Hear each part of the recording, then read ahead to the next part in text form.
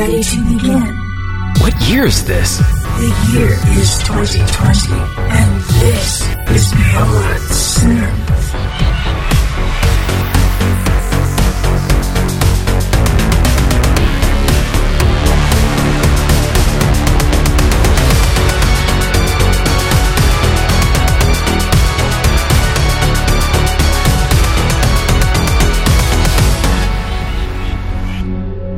Hey there, welcome to the show. This is Beyond Synth, episode 241.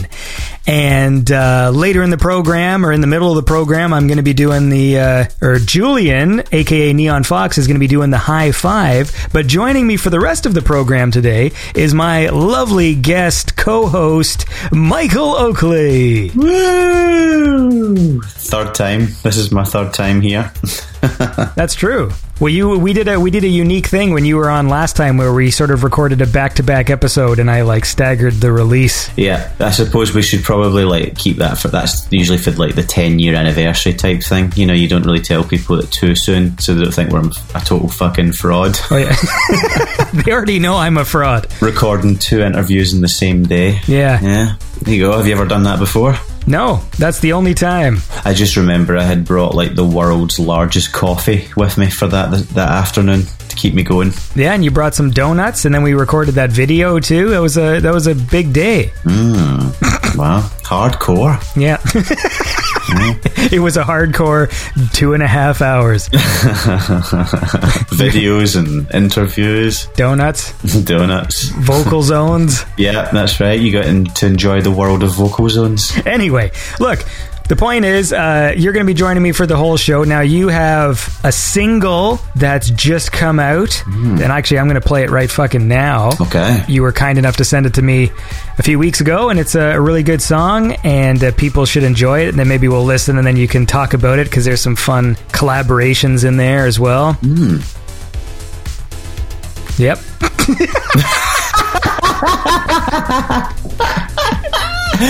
Oh god, it just hit you what show you were on. It's like, oh yes, this fucking nonsense. Never work with animals or children. All right, man, well, let's listen. This is Michael Oakley's new single. This is Queen of Hearts by Michael Oakley.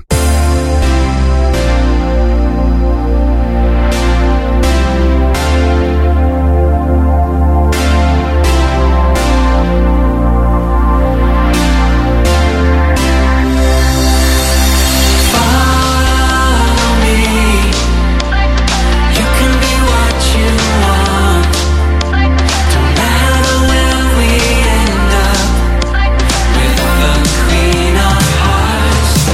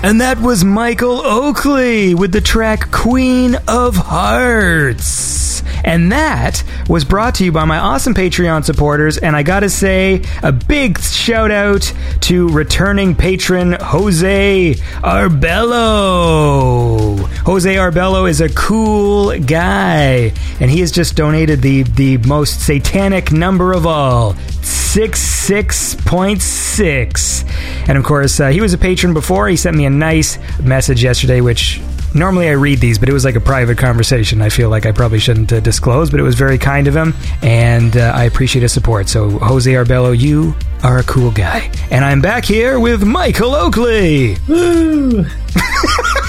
It's always the same. It's always the same. Woo! Woo! Oh my god! Oh my god! Hi, Mom!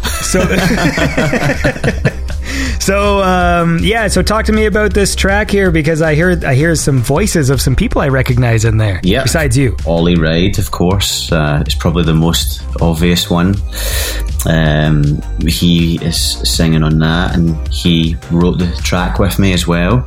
You also can hear our dear friend, fellow Canadian, Hayley Stewart, Mecca Michael. So when you co-write, because I mean, I've talked to Ollie about this as well, you know, the fact that you guys sort of help each other out on things. I know you were like producing his thing and he co-writes with you and stuff. When you say you co-write a track, what exactly does that mean? Like, are you guys literally going like amending lyrics, or is it music? Like, what's the deal? Yeah, it can be both. I usually lean heavily on Ollie for lyrics. You know, we have this way of writing with me where I sit on Skype, we chat for a while. It's like a therapy session. I sort of tell him what the story is, and I give him any lyrics that I have, and he goes away and thinks about it, and then basically puts it all together in such a way and adds his own thing to it, which basically it tells the story essentially, because as far as I'm concerned, he's the best writer and like songwriter in the scene. So, you know, when you have somebody like that you're able to have the fortune to work with, you know, you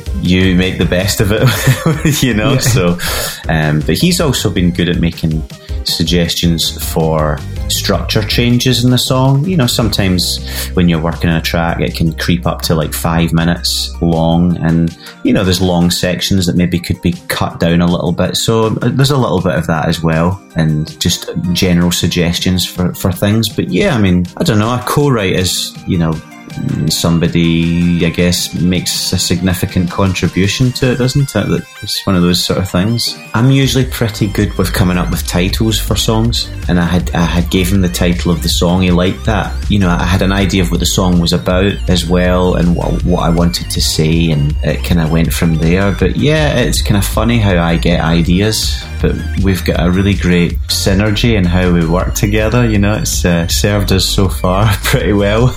Yeah, well, it's nice to have that sort of relationship with people, because I find, for me personally, or, you know, like I have friends who went to film school and people who are writers and stuff, and whenever I've brainstormed with people, like one of my skills is sort of embellishing and elaborating on people's concepts. So like, I'm not always the guy that like comes up with the initial thing, but like if someone brings me the thing and goes like, okay, like it's but a really, really rough outline, then I can start like rolling with ideas and stuff. And I guess it's sort of like the same way with songwriting, where, you know, like sometimes you just need that initial kick of like, I have a title, I've got a bass line, and then someone can take that and go, oh, what about this? What about this? You know? It definitely is something where it's like you say there, you know, you need something to work with in the beginning in order to be able to embellish it. And I definitely think that from when myself and Ollie are working together, the times when we're not so productive is usually when I don't have a sense of the idea in the beginning. So the ideas that really take off are usually when I kind of have a sense of what I'm trying to say, and little things like having a working title for the song, or a concept, and just a general look. This is what the song's about. This is what I'm trying to say. You know, here's some lines of what I've been talking about, and the reason for that is this part of the story I want to make sure is in there. That's a framework. You know, it's one of those things where if someone came to you and say, hey man, let's tell a story, and you're like, okay, cool, what's the story about? Well, I don't know. I mean, you know, I was hoping maybe maybe you could come up with it.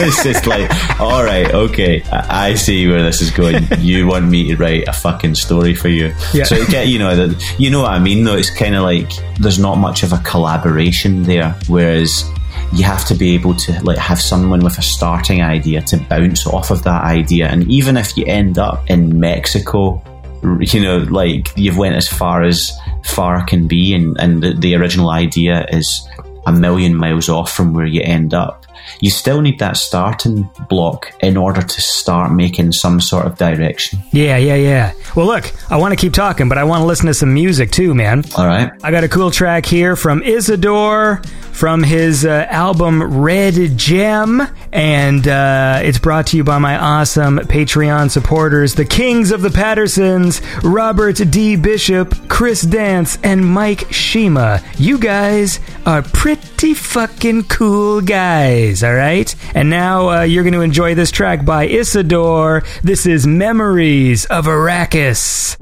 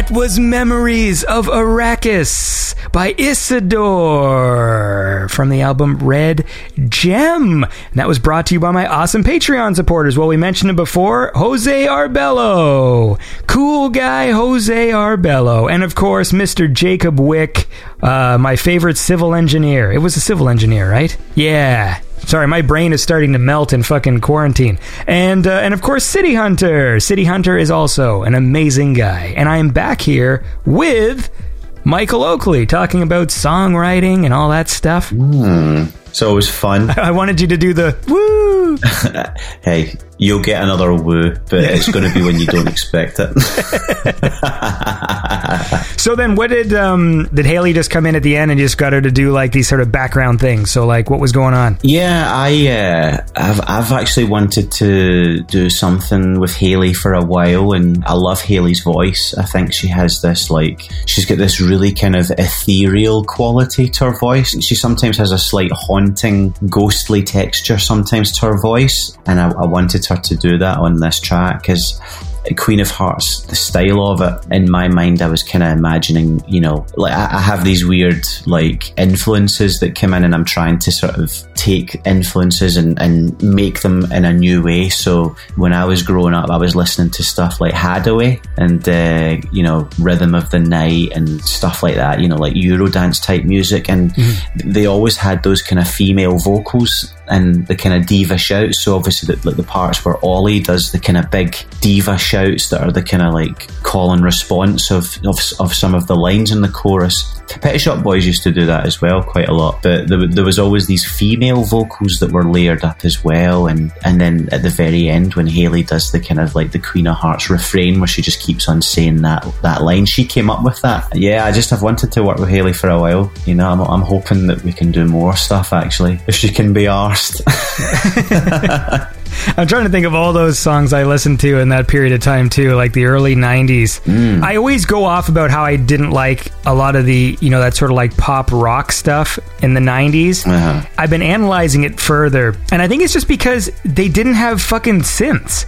You listen to all these songs where it's just guys and guitars playing these fucking, all that stuff that drives me nuts, fucking Closing Time and all those things. Oh, yeah. Just that era of music where it's just guys with guitars. And I'm listening to the songs because my wife was listening to this, 90s radio because she likes 90s. I was like, oh, that's what's pissed me off about all these stupid songs. It's just fucking guitars and drums, and there's no synths. And around that time, I was listening to the same kind of shit. We had these dance mixes in Toronto. Or Canada, there's these things that Much Music put out called Dance Mix 92, Dance Mix 93 every year. Yeah. And it was all that kind of stuff. Fucking, yeah. Be my lover, wanna be my lover. Yeah. This is the rhythm of the night. I love that track. I tell you, do you know what the funny thing is though, and probably one of the fascinations with that for me in terms of trying to pull some of that influence into my own music is a lot of that music, when you listen to it now, the production on those records are fucking terrible. They're really, really, they're really bad, but they have really great hooks and really cool melodic parts in there. Honestly, those types of tracks are a precursor to trance music. That was the stage before trance. It was stuff like Hadaway, stuff like Corona, Rhythm of the Night, and then you get things like Sash. Did you guys get Sash over here? Yeah. Ecuador, Encore une fois, Robert Miles' Children. All of that music was that stage just before, and that's the period that I'm kind of looking at right now, and been working with a little bit of that sound in my own music. Yeah. Well, yeah, because it's all about the fucking hook. Because when I think about the dance music I was listening to, especially the dance music, again, I'm not really great with musical terms, but it has sort of a tinny sound. When a lot of 80s music I love is fat. It's got these fat bass. It's hard to explain, but I think of the word fat. And when I think of dance music I listened to in the 90s, I think of CDs. And I remember when CDs were first coming out, and they kind of just had, I say the word tinny, but it was almost like they had the high range and everything was crisp, but wasn't fat when I was listening to stuff on tape. And that's what I think of. But at the same time, the songs were super catchy. I can tell you exactly why that was. It's because synthesizers were were evolving from that period in the early 80s up until, you know, the kind of mid to late 90s. Synthesizers in the 80s were these gorgeous analog synthesizers, and that's why, because it's all analog circuitry, and that's where that warmth comes from those sounds, and also some of the production techniques. But when you get further on into the late 80s and the early 90s, at that point, analog synthesizers went out of fashion and they were replaced by digital synthesizers and sample-based workstations. And a lot of those sounds are really thin, brittle sounding. They're cold. They're not the nicest of sounds when used on their own. But if you were to use those sounds mixed with analog sounds, then you get a nice contrast with those things. I kind of work with that in my music now. I like to use a combination of analog and digital sounding stuff because they work well together, but too much digital, it just sounds flat and kind of boring. And it's got that sort of, I guess what you would call the CD generation of music. Everything's just very kind of like, yeah. Yeah. You know? The first tape I ever bought was 2 Unlimited. Mm-hmm. Oh, yeah. Yeah, that was my first tape. But anyway, look, I went... I need to go play a song, and then I'm like, I'll just say some random useless fact that'll fucking just suck the air out of this conversation. I want to listen to this track by Circuit 3, and this is a cool one, and it's brought to you by my awesome Patreon supporters in the 2666 Club. There's Hugh Hefner and Lucas Ceballos. You guys are pretty cool people. And this is Circuit 3 from the album The Price of Nothing and the Value of Everything. This is Dirty Little Secret. Woo!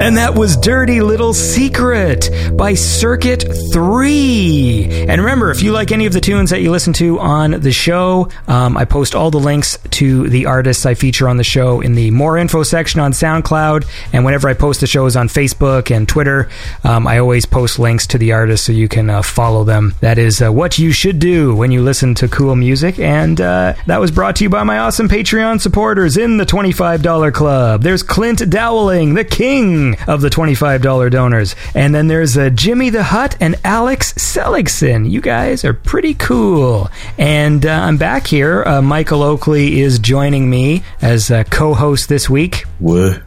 Yeah. Whoop. So anyway, yeah, so 2 Unlimited. I was big into that. That was my first tape. My first CD was Depeche Mode. Music for the Masses. Oh, yeah. Technically, I didn't buy it in order of... Sorry. Bless you. Yeah, it was when I was first buying CDs, and I think I was buying like used ones. And so before the internet, before Napster, when I would just go to music stores, and if there was like a used section, then see if there's any Depeche Mode for cheap. And so that was like the first one I bought. Absolutely. I used to have that as well. I used to have those shops, and you would go in and it would be like, oh, this is cool, $5 for like a CD and stuff like that. Yeah, I used to love those shops, and used to get DVDs as well, VHS tapes. Yeah. That was a big thing. I know when I got my first like job living on my own and like just going to those secondhand shops and getting VHS tapes and stuff. DVDs were out, but I think we didn't have a player yet. It wasn't until my one roommate bought a PlayStation 2, and then all of a sudden it was like, we have a DVD player now. You know, it was like such a big deal. But you know, it was that period. I mean, I guess, you know, we come from that same generation of VHS tapes at that point in like charity shops and things like that, where you'd be like, oh, there's Scarface for like $1. You know, there's the whole Godfather trilogy for like £2.50. You know, it's just like, I'll buy that. You know, you're just getting all these classic, amazing movies, and you'd get the chance to watch them, whereas the DVDs were like £15 to buy. You know, they were so expensive. I don't know, I loved the charm of getting videotapes because they always had those amazing opening titles. You know, when you put it on, it was like the Touchstone Pictures Presents. Yeah. It was that kind of, that sort of stuff. Yeah, that one is really nostalgic for me. The other one, I watched the new Child's Play movie the other day. Yeah. And they play the old Orion logo before it starts. And I was like, yeah, that's cute. Yeah. Because like, I love that fucking thing. Viacom. Wasn't Viacom at the end of, did Fresh Prince or America's Funniest Home Videos or something where it would end and like, Viacom.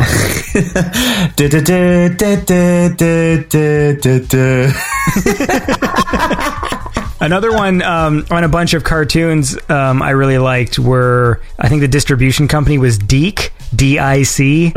And so whenever it would end and it does that thing where it goes through like the kid's bedroom out into the stars and then DIC. It always used to make me laugh just because it looked like it says dick, and so like I used to love that one. Also, you know, sometimes as well you would get like all these ridiculous like adverts for movies that you would never watch, but you're waiting for the movie and you have to fast forward it. But sometimes you would have these like, what the hell movie is that? It's just like stupid trailers. Snake Eater 3. There was always these weird like B action movies where like you're getting to your movie that's good, and then all of a sudden they're showing you this shit with like Michael Dudikoff is fucking, you know, like. Yeah, all these like actors you've never heard of before. But that was a good time because you had like all these amazing classic generation movies on VHS that were so cheap. You'd walk away with like 10 movies for $10. It was just like amazing. Okay, I'll watch Fight Club tonight, followed by RoboCop. I've got that as well. And what frustrated me was 2 of my favorite films for some reason were double VHSs: Heat and Scarface. Yeah. So it made Scarface feel more epic because it was like a double VHS set. Dude, I'm not kidding you. Dude, literally, you see right now, right? Wait for this. Right here. That is the double Scarface VHS. I'm actually holding that right now. Dude, Tape 2 is like 40 minutes. Yeah, hang on, let me see. Scarface Part 1, 2 hours, 50 minutes. Tape 2, it doesn't tell me how long it is, but it does, I can see the tape is like considerably shorter than the other videotape. By the time Lord of the Rings came out on VHS, they just put more tape in, and so they managed to make a 3-hour movie fit on one tape. And then meanwhile, I've got Heat, which is 2 hours and 40 minutes, and like the same with Scarface, like they're not even 3-hour movies, like they're short of 3 hours. But the way that they divided it up wasn't even. So like Scarface, like the whole thing, and then you put in tape 2, and it's just like there's fucking people invading his house at the end. Like that's like what tape 2 is. Pretty much the best bit. I tell you what I didn't know, I found out not so long ago, was Steven Spielberg was on the movie set at that point where they were filming that scene. And see, if you watch, there's a moment where the camera angle where they're running in, you see it from like on the ground, like from foot level, where you see their feet running in, and you can see it from that level. That was Steven Spielberg who suggested that. And that's my favorite shot of the movie. It's the most magical moment in the movie. Well, look, let's keep waxing nostalgic here, but first I want to listen to some more music. So this is a pretty intense one. You know, Volta always puts out some really crazy music with a lot of energy. This is from his album Swarm, and it's brought to you by my awesome Patreon supporters in the $25 club. There's A Star Apart, Restless Nights, Honeybeard, and Tim Carlton, and this is Volta with Rescue Team Deployed.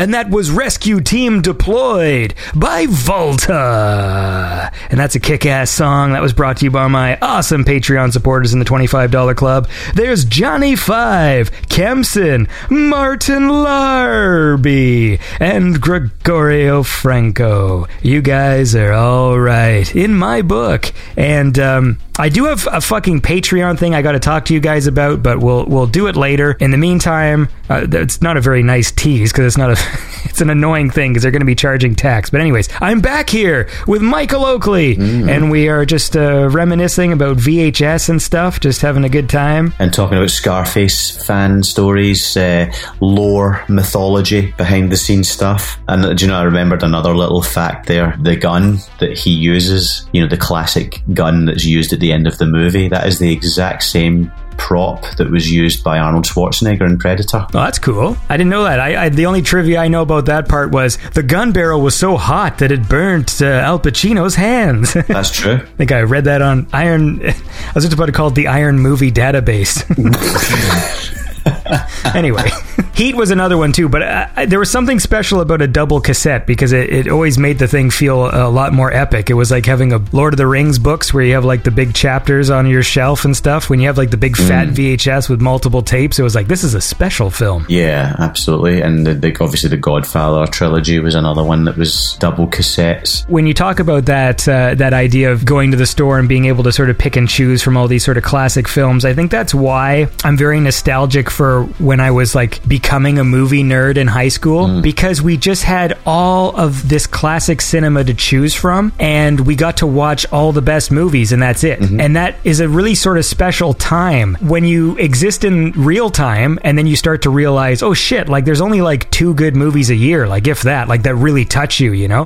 But you know, when you start getting into movies and you just get to go in the same week, I'm watching for the first time Scarface, Blade Runner, fucking 2001, Clockwork Orange, you know what I mean? And it's just like, what a week, you know? Like, I just saw all these fucking amazing movies that changed my life, but meanwhile, they're all separated by like a decade. And also, you have to think about the fact that those movies are in that golden period of cinema, which was, you know, at that time when we were watching those movies for the first time, they had only come out in the previous 20 years. And then prior to that, cinema was still not quite anywhere near that benchmark level that it got to when it got to kind of like the 70s, when you had people like Scorsese, and it was like, oh, this is a different type of storytelling. You know, this is a lot more real. This isn't like Golden Age Hollywood with the chiseled jaw actors and the over-the-top stereotypes and things. Cinema became a lot more entertaining in a different way.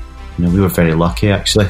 Yeah, I'm trying to think what old movies are like some of my favorites. I appreciate old things. Like, I mean, I like old Charlie Chaplin shorts and Buster Keaton. Like, I do actually find those entertaining now, and I used to watch those when I was a kid. I like the old James Bond movies. Yeah. They're cheesy, but I enjoy them. I like 2001 is like one of my favorite films. Yeah. I love 2001. That's 69, I think. I mean, maybe this is sacrilege to say, but I've never been huge into like the 40s era and like the film noirs and stuff. I just don't get into those movies. Like, I know that they're beloved and stuff, but I just find that type of acting, same as like when you watch cartoons from like the 70s and stuff, where like the voice actors are still acting like they're in a radio play. Like, it's a style that I don't resonate with. Yeah. You know, like, I appreciate it for the historical aspect of it, but I can't get into it. It's just indicative of a time period that we just were not a part of. We can't relate to that. It's so far out of reach as well. At the time, you imagine if you were to see those movies at the time, you know, like movies like Spartacus or The 10 Commandments, and those were like, at that time, big budget movies, and imagine seeing those movies for the first time and being in awe of it. But then you fast forward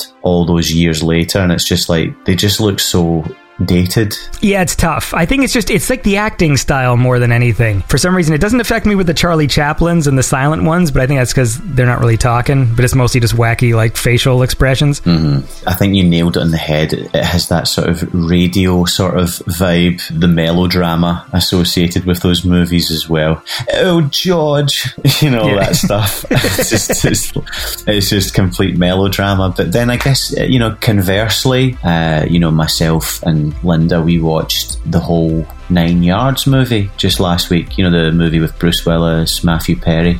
That movie came out exactly 20 years ago. And when we were watching it, I remember saying to her, you know, God, this movie looks so dated. Just all those little camera angles, styles and cut scenes and everything about it, and the music. It's a little bit like, I remember when the first time I watched Fight Club. And the first time I watched Fight Club, I was like, oh my God, this is incredible. And then I watched that not so long ago, and I remember thinking, this movie looks really dated. It's tough because if you do trendy things, or sometimes even if you innovate, because I think Fight Club had some pretty like sort of innovative like camera techniques, but then if something's so cool, it ends up getting borrowed and then saturated, like The Matrix with the fucking bullet time and stuff. When you go back and watch the first, even though I still think the first Matrix movie is really good, but like when you go back and watch it, you remember like, oh shit, like the bullet time in the first Matrix movie is kind of choppy looking, you know what I mean? Like it's not even really that smooth. And it became a cliche, obviously, because like everyone made fun of the Matrix and stuff, and so sometimes it's tough when like you're pushing new ground, or like George Lucas, right? Yeah, he wants to have a fully animated character and it's Jar Jar Binks, and like that's a huge innovation technologically, but then now it's cheap 1998 CGI that doesn't look good and sucks. So it's a weird thing, because in striving for innovation, it makes it almost more dated than just watching the old Star Wars movies. Yeah, I can definitely agree with that. I also think it probably comes back to another element as well. We were talking earlier on about, you know, you love that warm sound of 80s music, whereas when we got to the 90s and the Eurodance music, it started to sound that kind of like brittle, cold, digital sounding way, and it didn't have the same warmth. That happened in cinema as well. The medium that they were filming on, I forget the standards and the terms for it, and I think that's why a lot of those old movies have aged well, like Scarface. It's not just the acting itself, it's the warmth of the actual film that was used to actually capture the picture. Yeah. No, definitely, like, film makes a huge difference, and like they still haven't mastered it with the digital stuff. Like the resolution is there, but there's something about the way it all looks. But look, I want to listen to more music first, man, and then we'll keep talking about film, because that's my tease for everybody. I want to listen to this track. This is by VHS OST, and it's brought to you by my awesome Patreon supporters. In the $25 club, there's Blake Peterson, Ken Giroux, and we'll do a little shout out to Ashley Keegan with the 2049, who has also started her Forged in Neon website, so go check that out, Forged in Neon. And now, check this out. This is VHS OST with Portrait of a Serial Killer.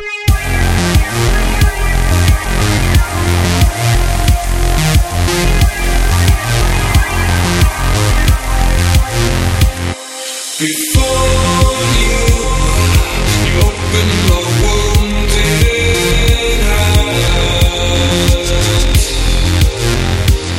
there's love that's left behind, but I'm sure it's there for saving minds.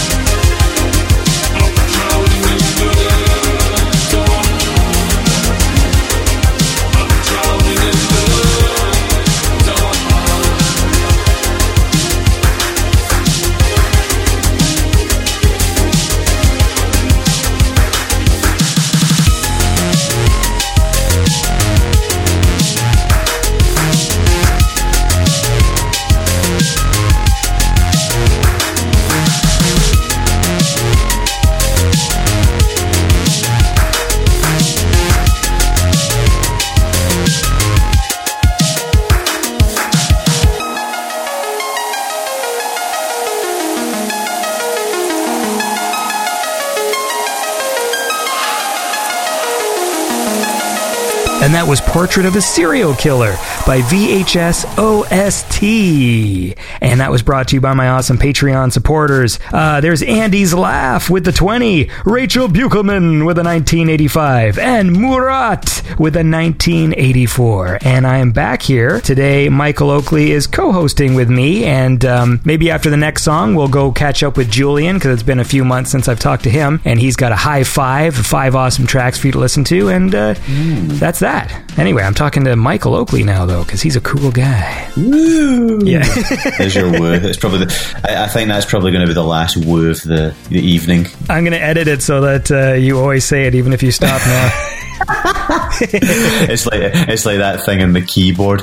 Woo, woo, woo, woo, woo. Oh, yeah.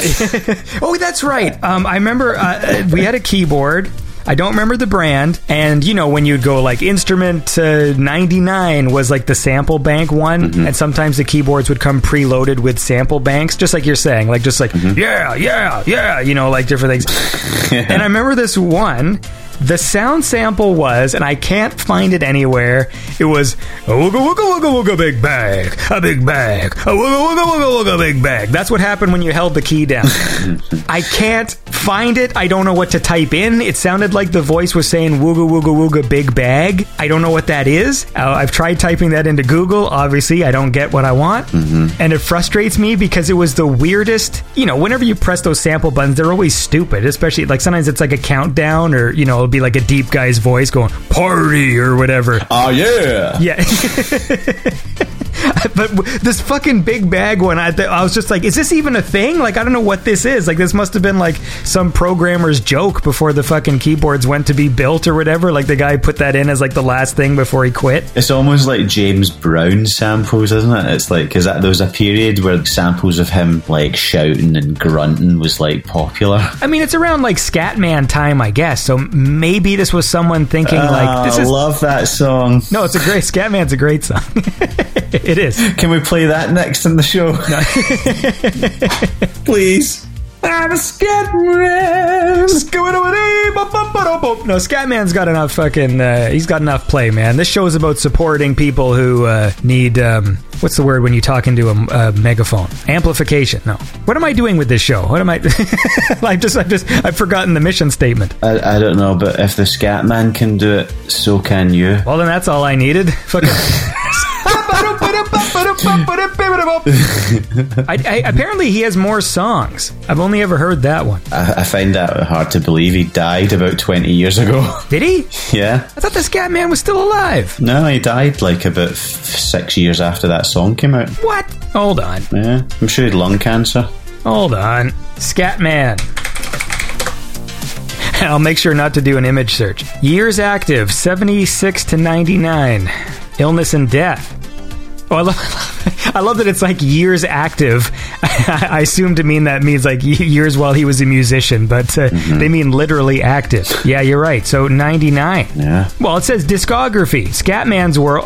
John Larkin, 1986. Then he didn't make anything till 1995. Scatman's World. Then in 1996, Everybody Jam. And then in 1999, Take Your Time. And then something called Listen to the Scatman. And that was in 2001, released posthumously. So there you go.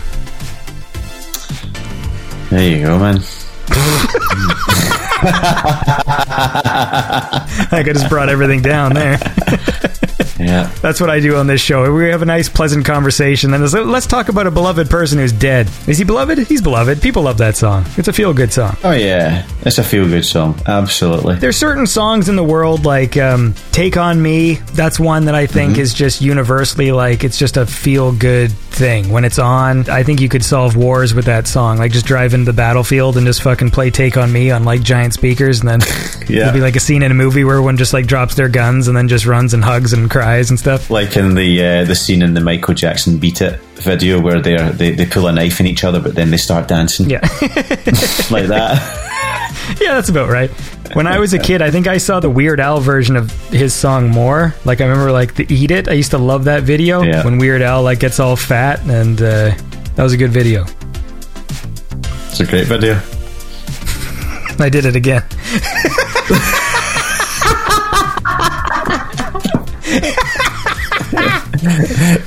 All right, look. here's what we're going to do. We're going to listen to a track, and then I'm going to go do the high five with Julian, and then I'm going to keep, but you're going to wait here while I do that, and then I'm going to join you again. Or you're going to join me, or whatever the hell is going on here. I want to listen to this one. This is Let's Talk from the album I Can't Sleep But I Can Dream. It's brought to you by my awesome Patreon supporters in the $15 club. There's Prophet of Jupiter, 6 Mil, Gus Velicek, Hampus ML, and Cheddarak. And this is Let's Talk with Fall featuring Lorena. You tell me you're not ready to love again, even though you adore me. So what, you just use me, abuse me. I guess I let my own self down, thinking that you come around. I got better things to do. You won't catch me feeling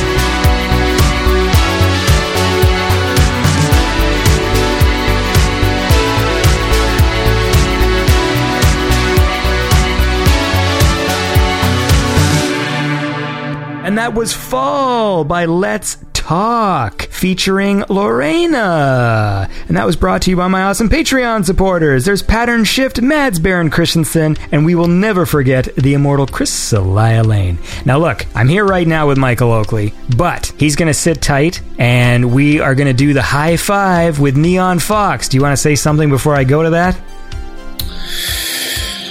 Woo! I actually wasn't expecting that. There you go. Mission complete. I did pre-warn you that there was going to be a woo that you weren't going to expect. Yeah, you got me. You got me. All right, well, it's time for a high five with Neon Fox, a.k.a. Julian. How's it going, man? I'm doing all right, Andy. How about you? Great. Yeah, I see you growing a Neon Fox goatee. I am. Yes, the Van Dyke.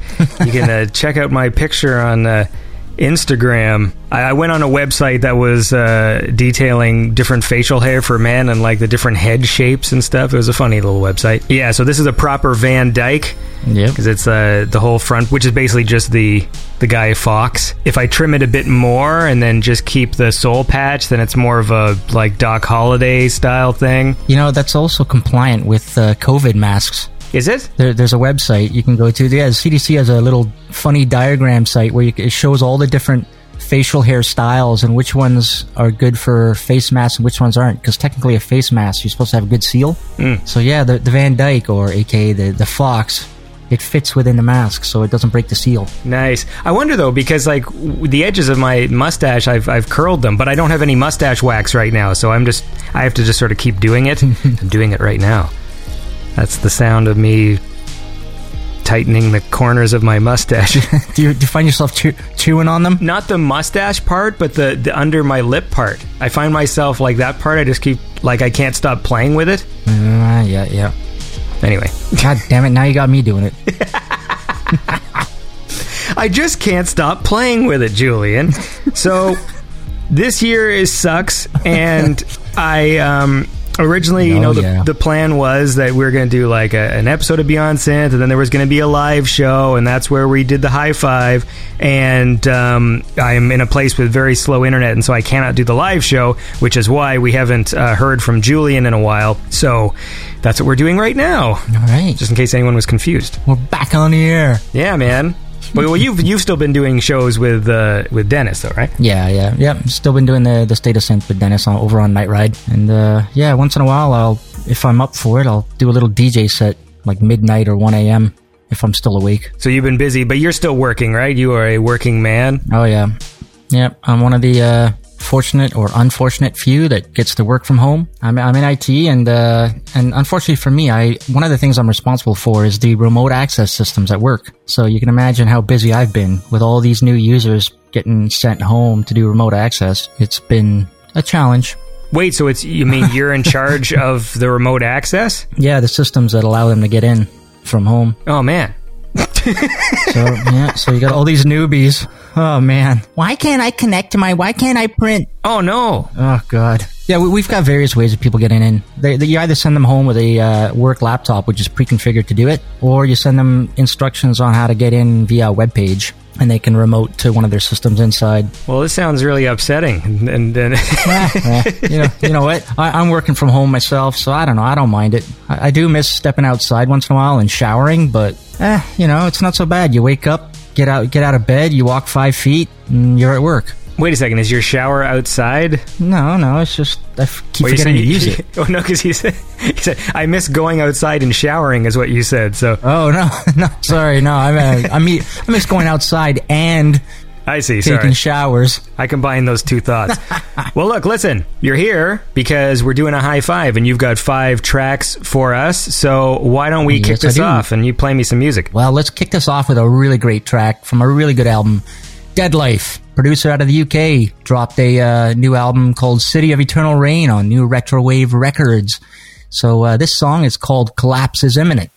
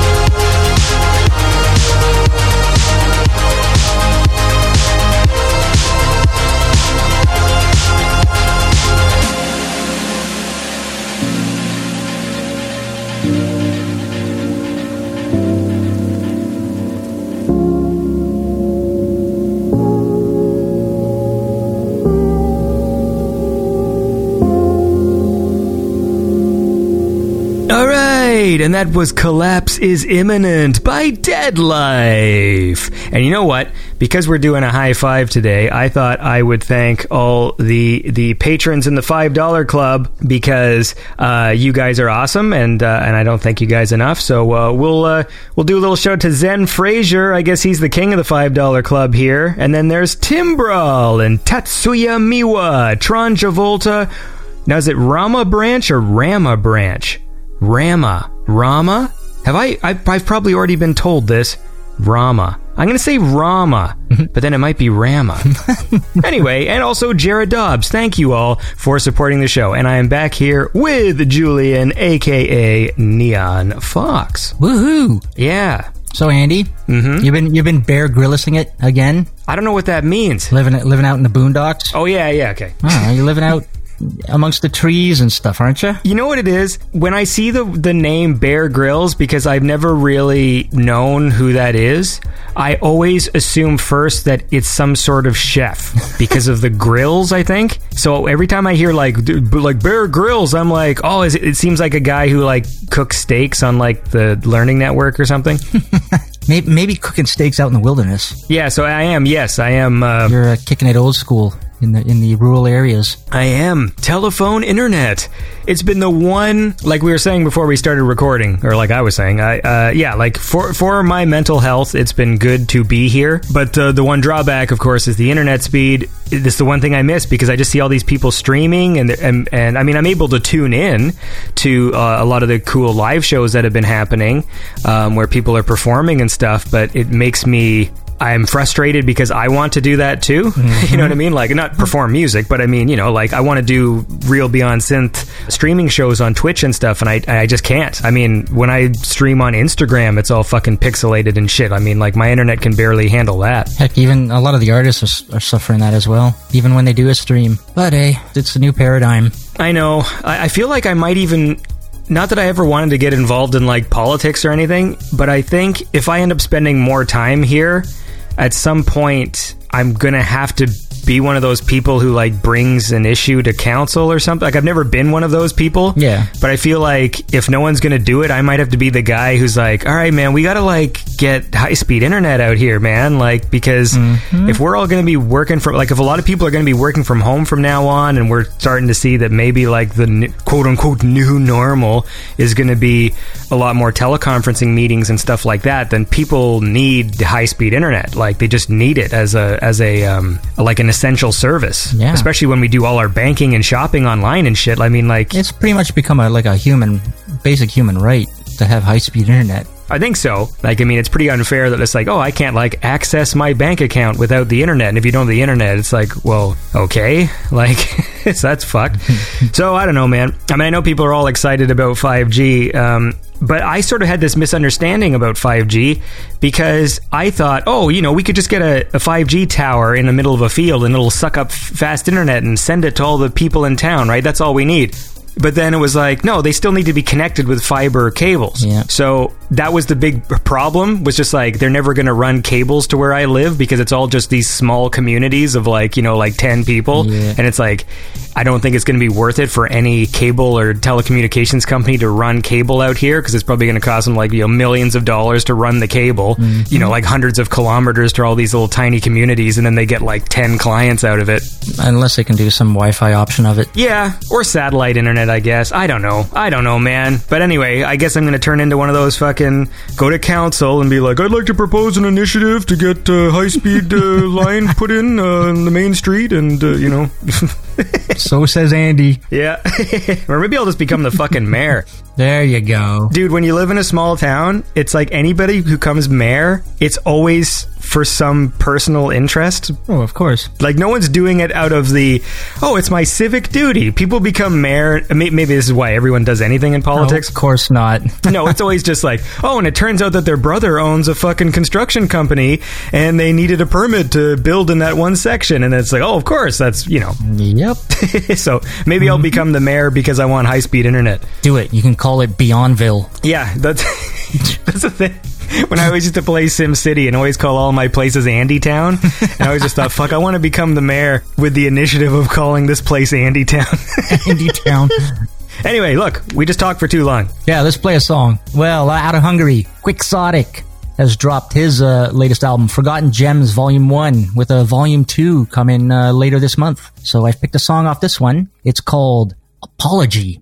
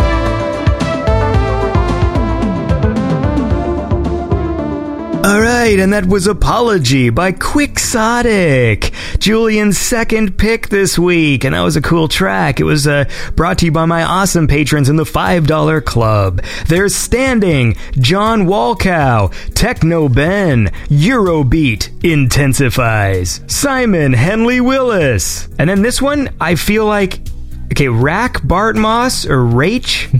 Rack? Rach? Every time I read the $5 patrons, and how's it spelled? R-A-C-H-E.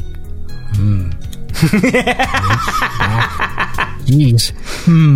Yeah. I say Rach. Rach? All right, Rach. You know what? We've probably even had this exact conversation because I feel like I've done the $5 patrons during the high five before, and I always have the same problems with the people's names. Probably. I always feel bad too. These people like fucking support the show, and I can't even say their fucking name. Anyway, thank you for your support. It's the bottom line. All right, so Yes, thank you. Thank you. So since you and I really haven't had too much of a discussion, I think we did Heartbeat Heroes show the other day, but there were so many people there. It was I didn't really have any sort of one-on-one experience with everybody. But so what have you been doing? Nothing. Absolutely nothing. Basically just working, the little synthy things on the side and working. Once in a while I'll step out and I'll go run in to do grocery shopping for my aunt and uncle. Or myself. And I've been tuning into all the streams, as you said. There's almost every weekend there's either some virtual festival, synthwave festival going on, or some artists are streaming, such as The Keeper from Magic Sword doing his Friday night things. And I guess Ollie Ride's been doing his Saturday afternoon things. Sometimes it's you got to make a choice which stream do you tune into. Yeah, that's what happened. Last weekend there was all those guys playing, and then Ollie did his set in the middle. Yep. And then I was sort of tuned in on YouTube, and I'm like, where the fuck am I supposed to be watching here? Yeah, every weekend. But hey, it's great. The one thing I loved, and it was a cheesy thing that made me smile. I brought it up on the show before, but Damocles with the audience noises. Oh, you know what? He was awesome. His setup, his audience noises. That was the Retro Reverb Records stream a couple of weekends ago. It's fun to see everyone perform, but I think I love when people sort of... because Damocles is a goof, and so I like when people have fun with it. Oh, yeah. I've been saying all along that people should add some crowd cheering and applause to their streams, because it's just dead silence when they're done a performance. Mm-hmm. It's funny because sometimes ideas like that on paper are like, oh, this is cheesy or it's not going to work. Like, I've struggled with that concept as well when I do like the Real Beyond Synth shows, because I mean we set it up like a talk show, and so I have had that talk with Mike where I'm like, we should have dubbed in crowd laughter sounds like as a joke, and I think the only way Mike brought up a good point. I think the only way to do it properly is kind of what Damocles did. You have to do it live. You have to trigger them live. Yeah.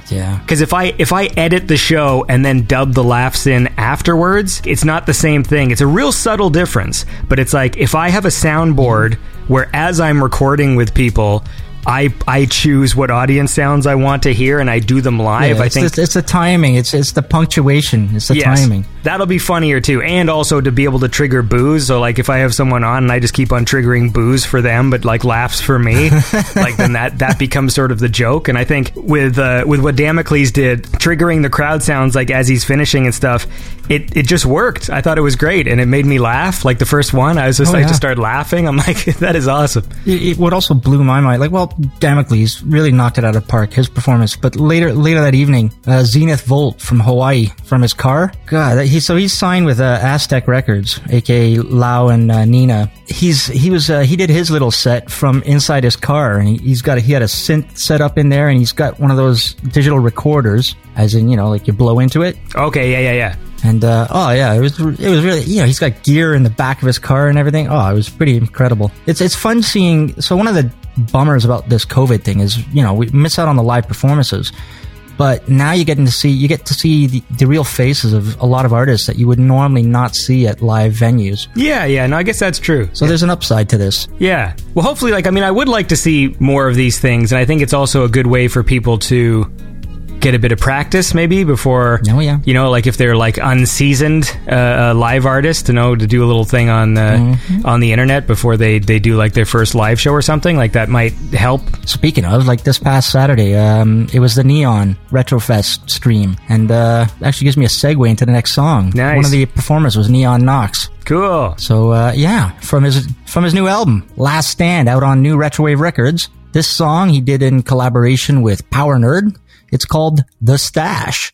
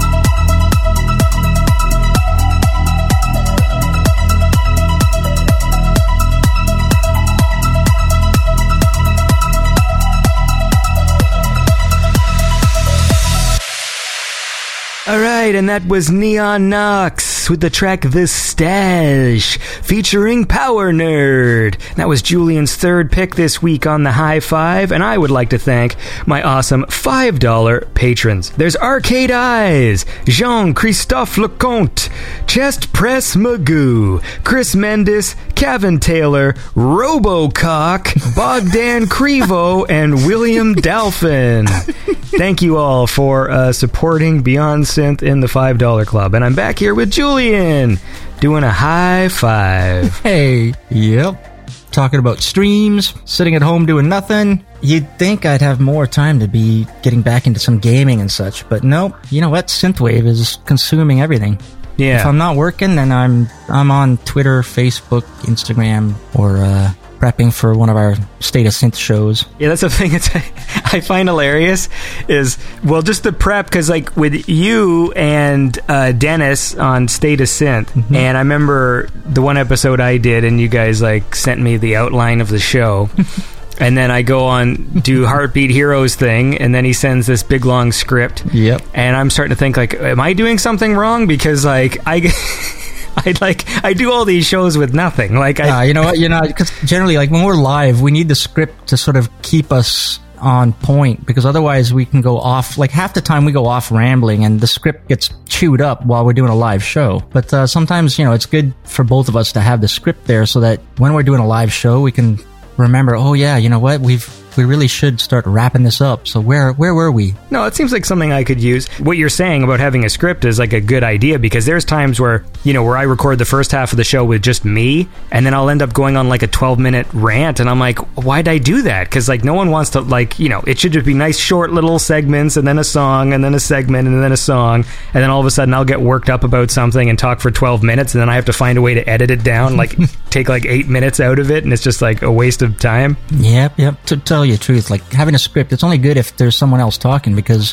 normally when you're the one talking, you don't have time to be looking through a script. Usually that's when someone else is talking, and that's when I go looking through a script. Yeah, I find when I have a script, if I'm tempted to read it, then I just will end up sounding like I'm reading. Yeah. But whatever. Look, you do you. Exactly. You do you. I'll do me, and you do you. Yeah. All right. How about a song? Yes. Yeah. All right. Meteor, artist out of Colombia, dropped a new album called System Failure, and one of my favorite tracks off it is called The Uprising.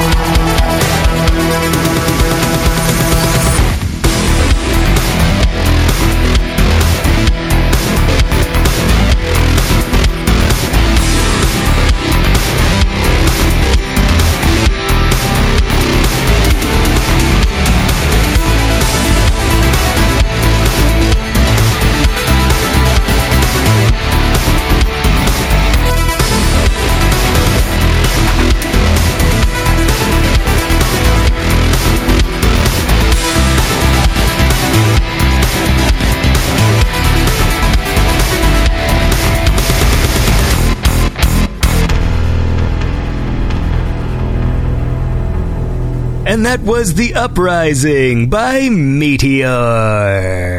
And that was Julian's fourth pick this week on the High Five. And that was brought to you by my awesome $5 patrons. There's Anders Enger Jensen, Betadine, Luke Jackson, The Axel Effect, Watch Out for Snakes, Christian Mickelbust, Mr. Ected, and Josh Riley. You guys are awesome. And am back here with Julian. Mm-hmm. I was happy because they released a trailer for they added this expansion for the Mortal Kombat game. Now, to be honest with you, I haven't really played Mortal Kombat 11 since I beat the story, but they've put friendships back in the game. Those are the opposite of fatalities, right? Yeah. See, because originally the friendships were simple, but they were funny, but that was back when, like, you know, Mortal Kombat fatalities, even though, like, everyone, you know, the media and stuff complained about the violence in the game, it's pretty tame and silly in the old games. Yeah. But I think that Mortal Kombat really benefited from having that sense of humor. You know, it's like anything. It's like when I was watching Breaking Bad before they introduced Saul Goodman's character. Yep. The show was really serious and, like, it had funny moments, but it didn't have, like, a character who was there, like, for the purposes of, like, just levity, you know? Like, there was funny bits of dialogue and stuff, but I remember it was a pretty sort of intense show. Yeah, the first season had some humor, right? But then they got really, really serious until they, like you said, they brought in Saul. Like, I mean, sometimes, you know, like, some comedy relief can be annoying, but I think in certain instances, if you have, like, a show that's really serious and really intense, it is nice to just have a bit of levity. Yeah. And I remember liking the show a lot more once Saul Goodman was there. Not that, like, I needed him to be there all the time, but it was just fun to have, like, oh, like, there's a funny character in this world, and it's not all always, like, kind of dour and depressing and stuff. And I think with the new Mortal Kombat game, like, the fatalities are just so gross now that I feel like I would rather do the friendships. Yeah. Because they're funny. Like, Kano's, he, like, opens up a barbecue and, like, he shoots it with his laser and cooks the sausages, and then he's just, like, sitting there, like, flipping the things and stuff. And, like, lately with the story, like, the story modes are funny because they take them seriously, but there's still B-movie quality. So, like, it's they're taking it serious, but you can still appreciate it like a cheesy B-movie. But it really needed that sort of that humor. So in a weird way, the friendships is what makes me want to go back and play the game. Speaking of games, lately a whole bunch of games of retro synthwave style games have dropped. Outland Recordings provided music to an iOS game called Retro Drive that has been released, and Master Boot Record is involved with this game Virtuaverse, which is like one of those old Lucasfilm point and click type adventures, but it's all cyberpunk. Yeah, that's one I wanted to play that for sure, because when he was on the show, he was talking about it because it wasn't out yet. Mm-hmm. That's definitely one I wanted to play. But that's another thing too, where I was just like, I told him, like, when I was chatting, I was like, man, I really want to stream and play it when it comes out, you know, and then it's here, and I mean, I guess I could play it. Yeah, it's up on Steam, and I think you can actually get a free torrent of it too, because, you know, he likes that whole, like, hacker stuff. But, and what else? Street Cleaner's got a game out as well. Wait, no, is that out, or is it... I don't know if it's... I think it's out.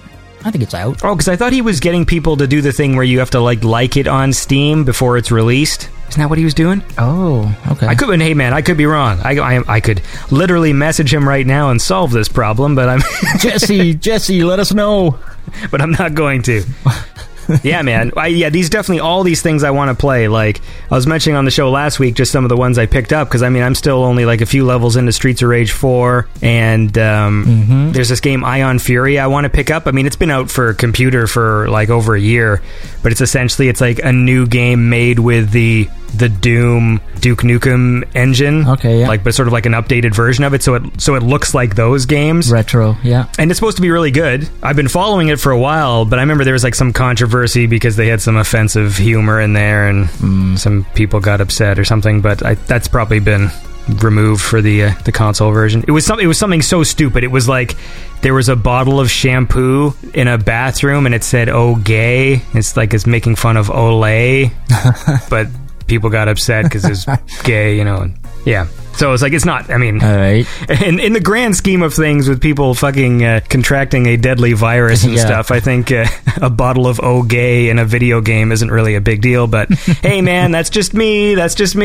Anyway, what do you get? what's your pick of the week? All right, pick of the week, last song. It's from a UK artist called Mantis. Dropped an album called Miami Nights, and this is the title track off that album, Miami Nights.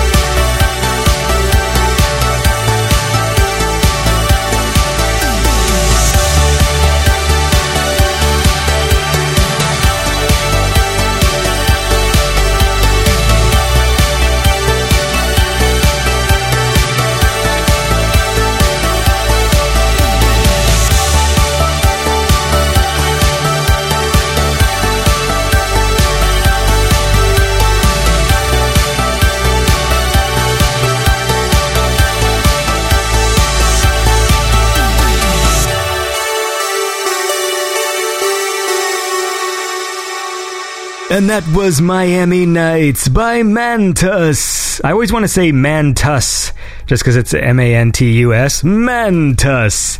That was Julian's pick of the week, and that was a cool song, and that was the pick, man, of the high five. And I'm thanking all my awesome $5 patrons. Well, there's Chris Williams and Andrew Tukaz, Sven Bomanis, Joey and Kendra, Citybat, Binkley, Star Nomad, Tim Ross, Rob Dyson, Damian Rudies, and Neon Knox. Hey, Neon Knox, we played his track. How about that?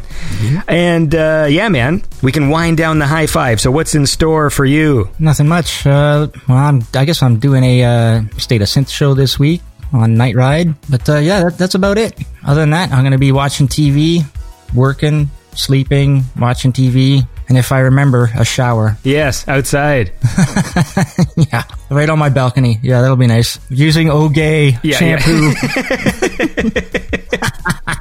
Hey, it's a good brand, man. Makes you feel good. There you go. That's the bottom line. So look, you have a lovely I was going to say a lovely week, but I'll say you have a lovely period of time until I speak with you next. Yeah, there we go. It was good talking to you, and thanks for the tunes. Mm-hmm. And people should go and, if they need more tunes in their brains, they can go to Night Ride FM and check out The State of Synth. Thank you. And thanks, everyone, for listening. Thanks, Andy. All right, and that was the High Five with Neon Fox. And we were thanking all the $5 donors, and I still have more because I didn't organize that properly. So a nice shout out to the rest of my $5 donors: Christopher Albert, Marco Cranendonk, Daniel Dexius, Timothy Pierce, Starlight Fisher, Dana Jean Phoenix, Simon Norberg, Stu M, Roman, Lee McConnell, and Kai. Oh man, I gotta talk about the stupid fucking Patreon tax thing. Ah, Christ. Look, how about this? Let's listen to a track, and then we'll continue chatting with Michael Oakley. Indeed. So here's one from Boytronic, which I liked. It's from their album, The Robot Treatment. And hey, this song's brought to you by Dennis LaFunk. Go check out Dennis LaFunk on SoundCloud. He makes cool mixes that you should listen to. He has a little show he does called Disco Fusion, just cool mixes. So if you need something to listen to, and I know you do, go check out Dennis LaFunk. Anyways, this is a track from Boytronic. This is You Can't Get Fooled by Love.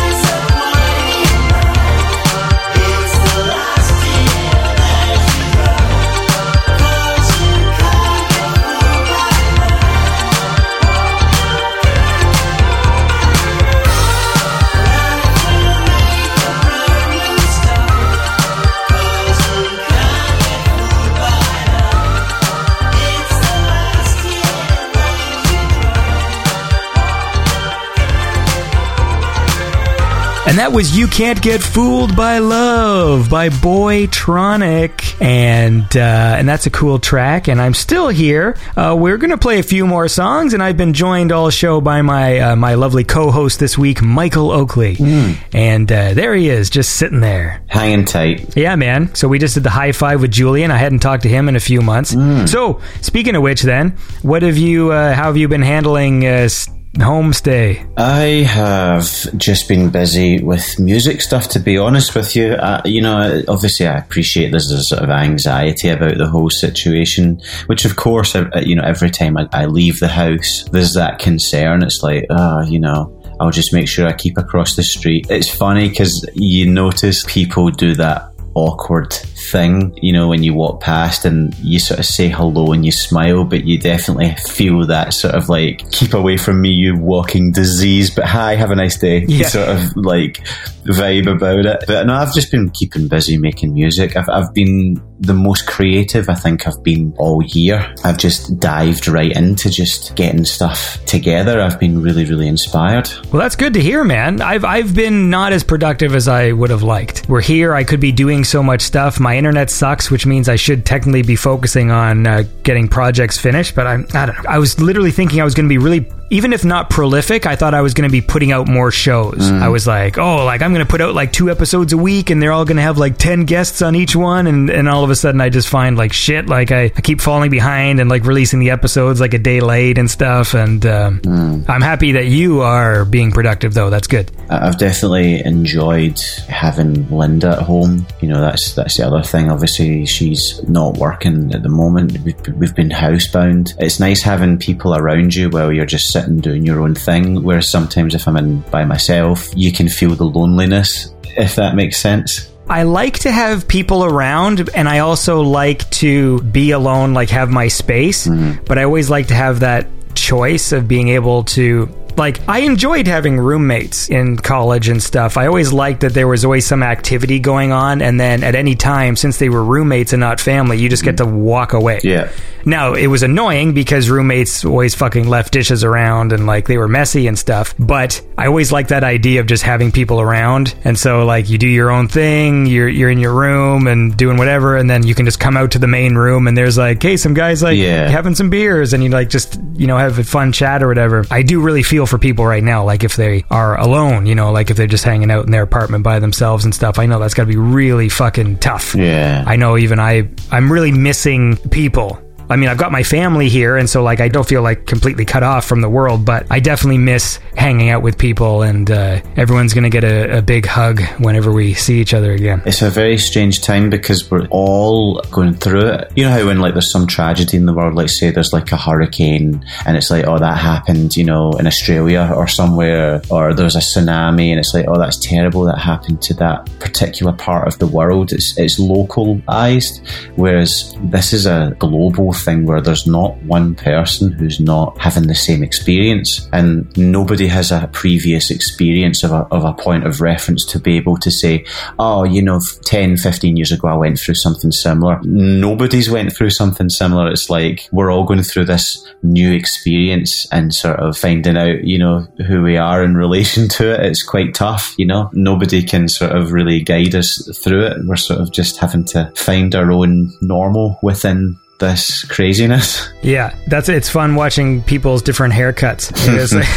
That's something I'm discovering on Instagram and stuff. I've given myself a ridiculous mustache, so now I've got a Van Dyke, the Guy Fawkes. Yeah. I think I'm gonna fucking rock this for a while. I thought my wife was gonna make me shave it off, but she's actually wants me to keep it, so I'm gonna keep it, the fucking thing. You should dye your hair blonde, peroxide blonde. That'd be fun. Yeah, I'll do the old Colonel Sanders. I'll dye my mustache and fucking beard blonde too.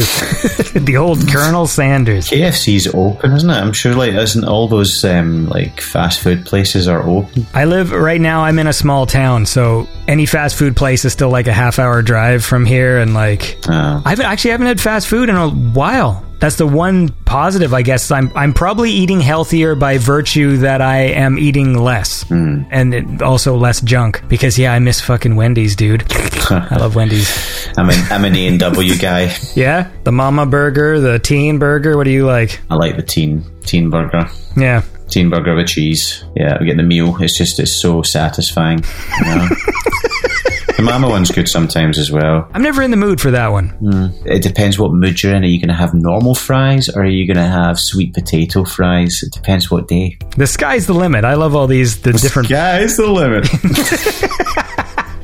Well, look, I want to listen to another track, and then we'll keep talking. This is one from Zenon off the album Miami Cop, and this is kind of a long track, but it's cool. It sort of tells a story, which I dig. So we're gonna listen to it, and you're gonna dig it too, man. This is The Raid by Zenon.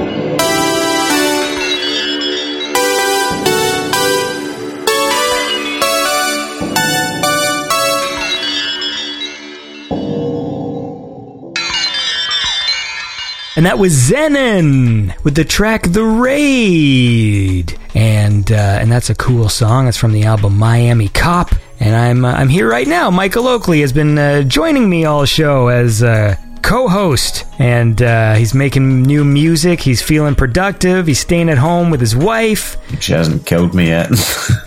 Well, that's nice. That's good.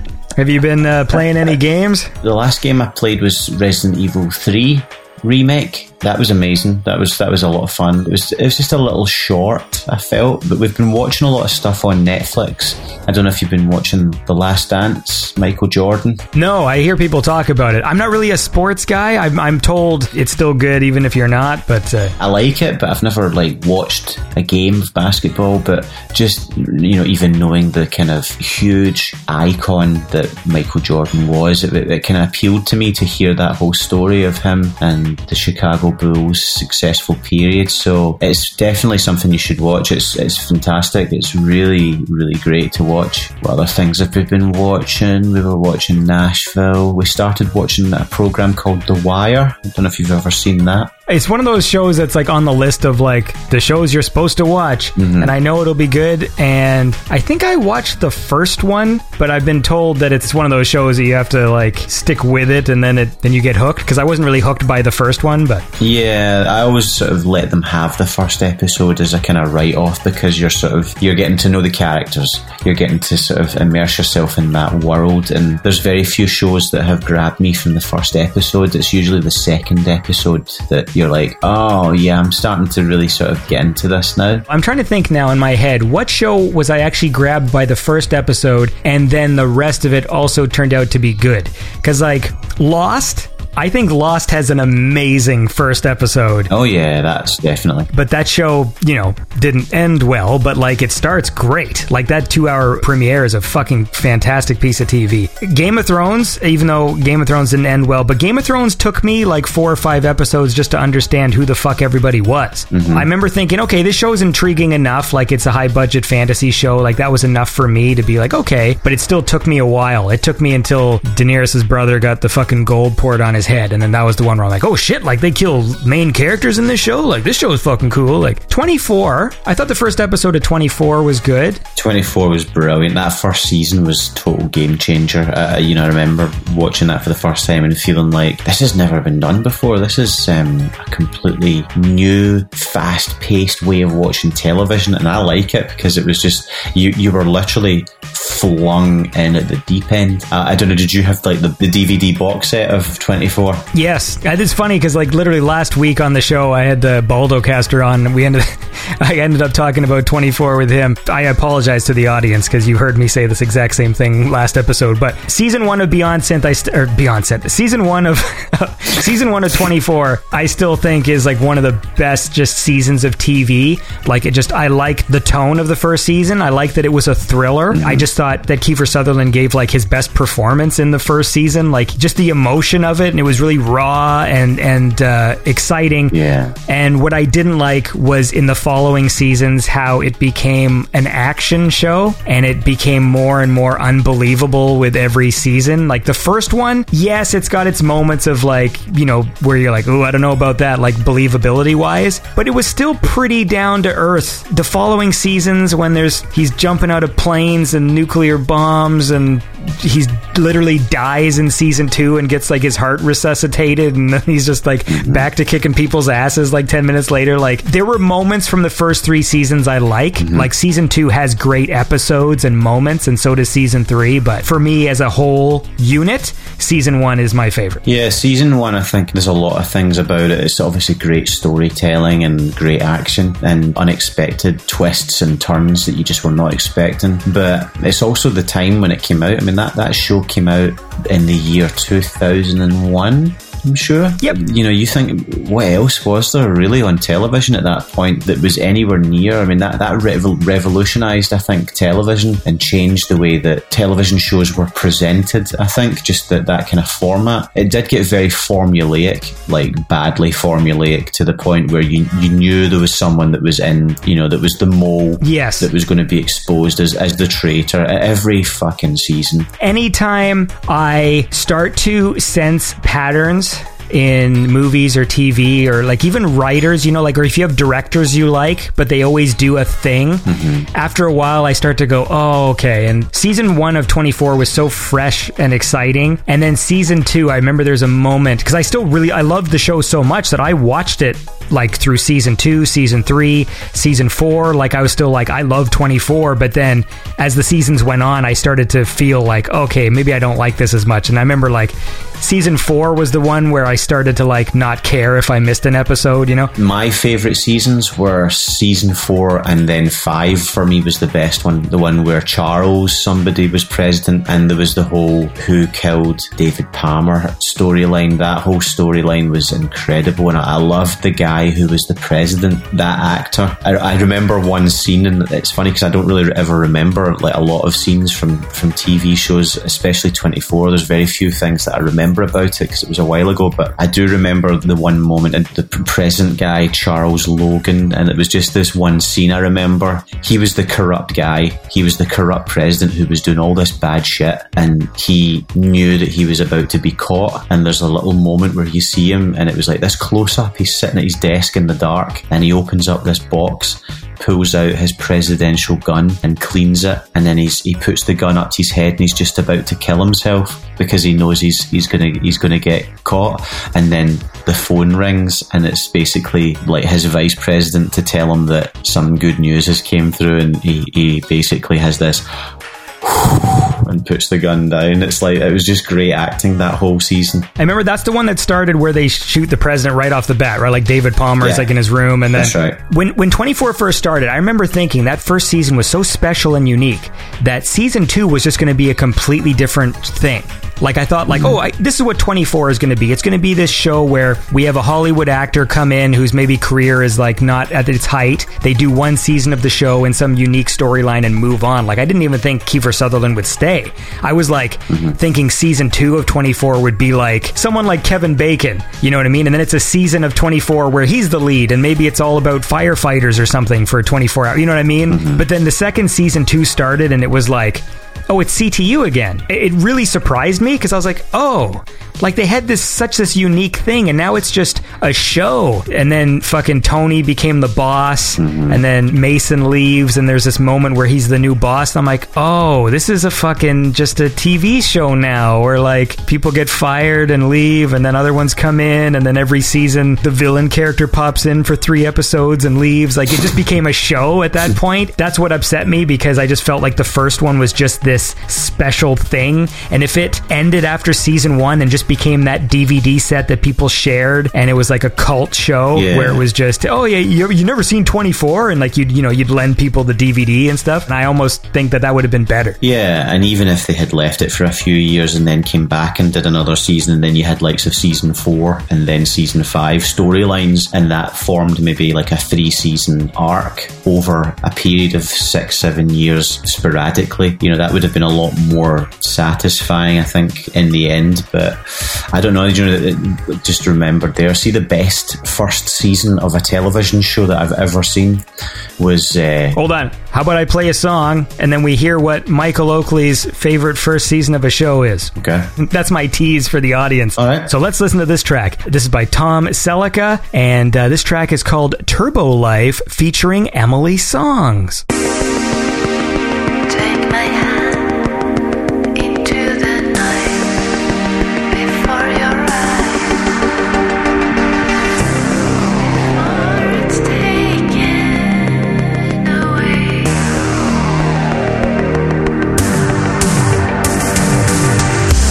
Let's leave this place behind. Recording of less time.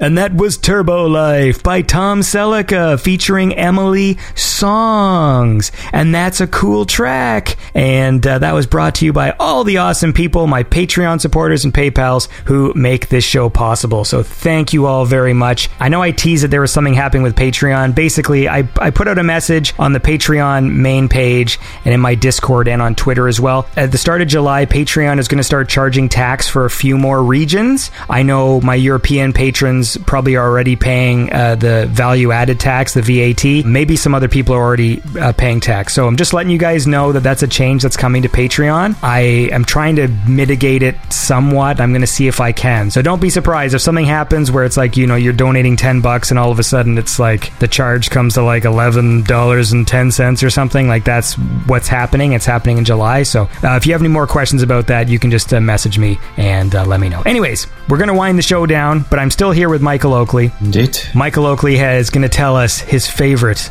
first season of a show. The best first season of a television show that I have ever seen was without a doubt Prison Break. Prison Break, that first season, the whole story arc of a guy who gets himself put into prison in order to get in and help his brother who's innocent break out of prison was just incredible. It was just everything about it. It was just so fast paced and intelligent writing. Like whenever I think of the best first season of a show, I always think of Prison Break. I've never seen a second of Prison Break. Wow. Prison Break's a great TV show. It kind of fell off the rails probably about season 3, season 4, but season 1 and 2 are incredible. Like they're must-watch TV shows. A bit like The Shield, because The Shield's another one of this. The Shield is my second favourite TV show of all time. I have never seen The Shield either. Great show. Does Prison Break have an ending? Yeah, they revisited it just a few years ago. I think they did like a comeback follow-up thing. In the end, 10 years later, which was, I've not seen it. I have no intention of seeing it, but... Was that required? Like, did it get cancelled in, like, season 3 and it never had, like, an ending, or...? No, I just think they milked it. Okay. Like most of these things, like 24, they milk it because there's too much money involved in it, and it just becomes a little bit bastardized, I call it. It gets adulterated into something where the original intention of the show, the integrity of that gets compromised in favour of ratings and network show money ratings, It's a tricky thing because there's things I like about TV, but it's a weird medium because it's like I love having characters you like go on further adventures. It's why I like sequels to movies, like the concept of sequels. When you like a character and you actually get to see them go on a different adventure. I've always loved that. I just find that TV, there's some weird formula, some magical formula, and very few shows in the universe ever get it right where they end at the right time. It's so hard. Like, that's the toughest part about television. Like, all of my favorite shows, pretty much, they all kind of end, even the good ones kind of fizzle out, you know what I mean? Where you're like, if this ended last season, this probably would have been better. And I can never tell if it's just the melancholy of the show is over. Sometimes that might be the effect too. Have you ever, like,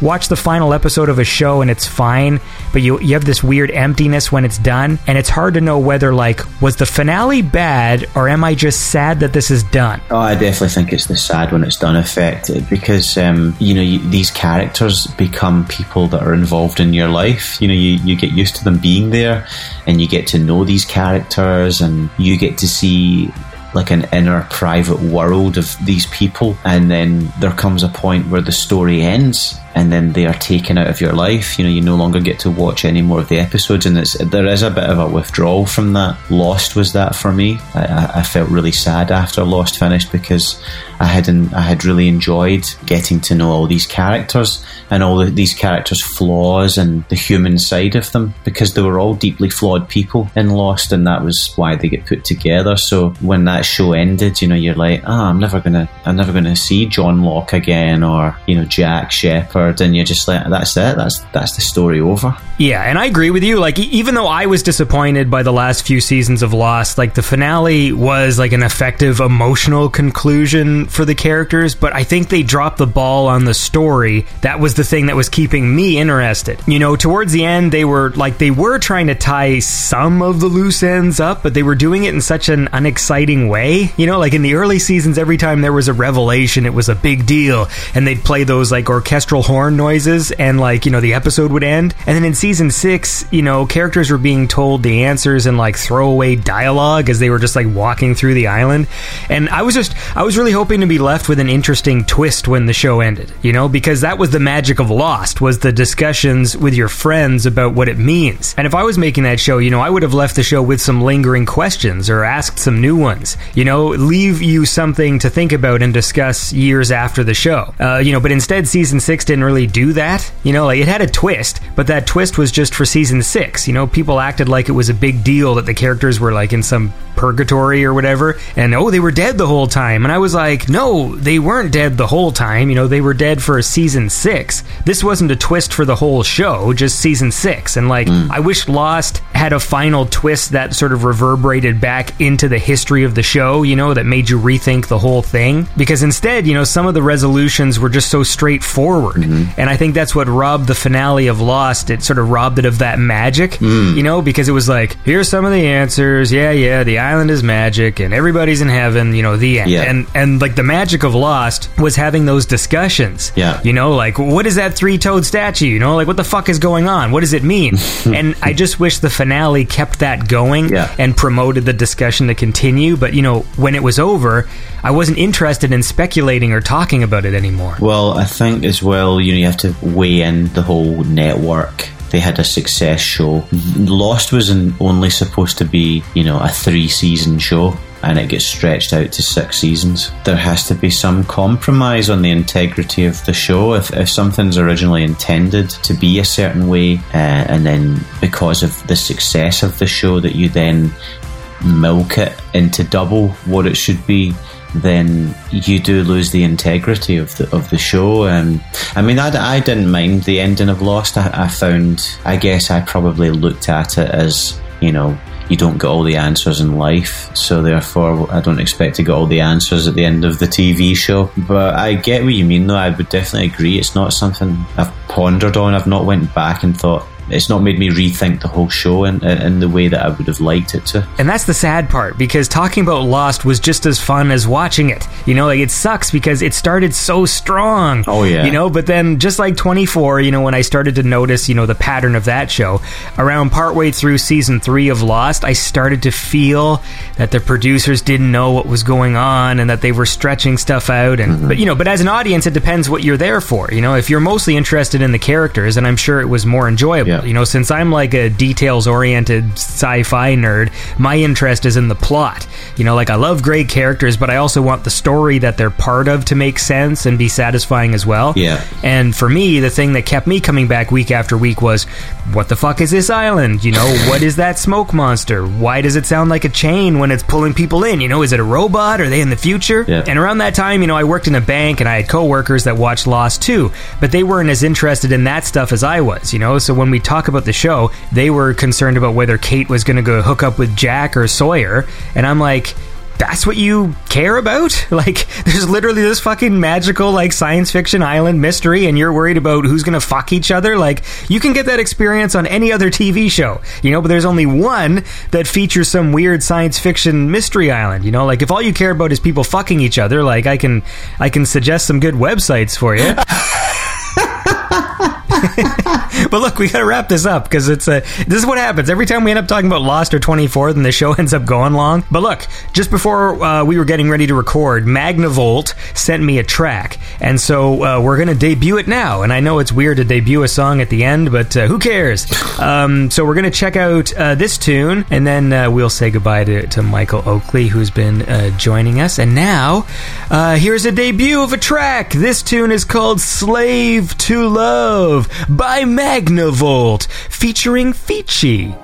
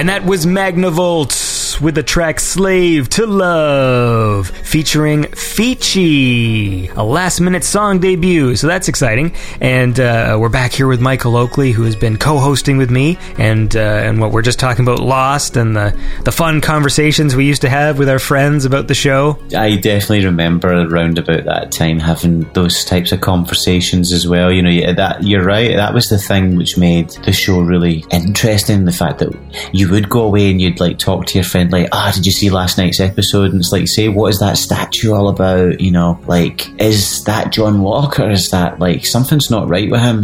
He is, you know, Jacob's brother, you know, that sort of thing. Yeah, that sucked. I fucking hated that storyline, by the way. I'll just say that now, because John Locke was an awesome character. Yeah. And when it was revealed that he actually was fucking dead for like fucking 2 seasons and he was in the coffin, it was like, fuck you. Like, come on. Like, because they already had to get rid of Echo, and Echo was awesome. And then, like, anyway, sorry. This is... Yeah. We gotta go. Yes. This is what happens when you end up talking about these shows. But I want to say thanks for joining me for this show, and it was lovely to catch up with you and see how you were doing. You're welcome. Thank you for having me. And people should go check out the single. Your new single is out, so this is going to be part of an album at some point? I'm working on it. I'm working on it right now. There's a few things in the works, but I'm full steam ahead at the moment working on this new album. I feel like I've got a really clear direction about what I'm trying to do with it now, which is always more than half the battle with that. You know, you have to sort of know what direction you're going in, whereas I've spent a good half a year probably experimenting, and I've got a folder full of demos that just, there's some nice ideas, but they're not what I want to say, and I feel like now I know what I want to say. So yeah, you can expect a new album at some point next year. Cool, man. But in the meantime, of course, people can go, where is it just on your Bandcamp, the single? It's on Bandcamp, through New Retrowave, Spotify. Available now on all available retailers and streaming sites. Excellent. That sounds great. I like well, that sounds great. That sounds great, Michael. It's great to hear from you. So, everybody, the song is Queen of Hearts. It's by Michael Oakley. It also features Ollie Ride and Mecha Mako. And it's a real good time. We listened to it earlier in the show, and you can pick it up at newretrowave.bandcamp.com. Woo! You weren't expecting that, were you? And on that note... Yeah. All right, take care, dude. Thanks for joining the show. And for everybody else out there, tune in next time to Beyond Synth, the best synthwave chat show there is. All right, cool. We did it. So, woo! Thanks for listening. This was Beyond Synth. No more shows today. Now shut up, the robot lady's got something to say.